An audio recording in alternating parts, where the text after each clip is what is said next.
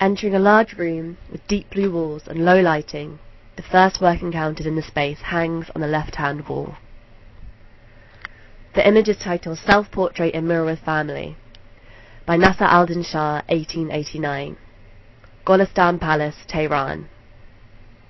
The original photograph is held in the Golestan Museum Archives.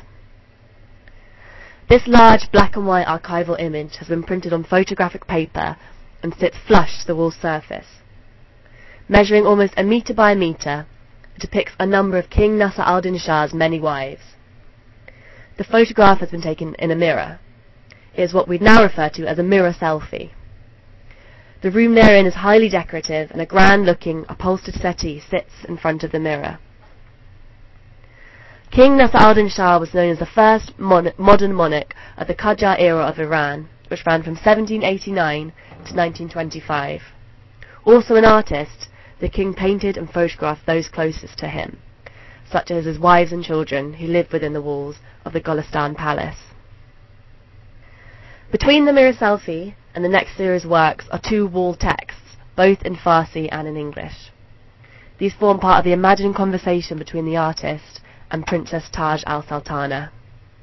They read, "My past and present life excites both wonder and anguish.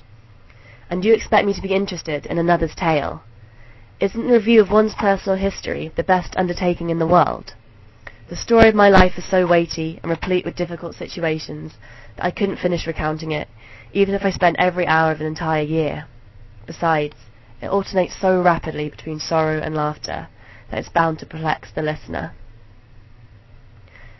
I've created a land, I've created a bird, I've created our journeys, I've created her hands, I've created her shoulders, I've created his voice, I've created her look.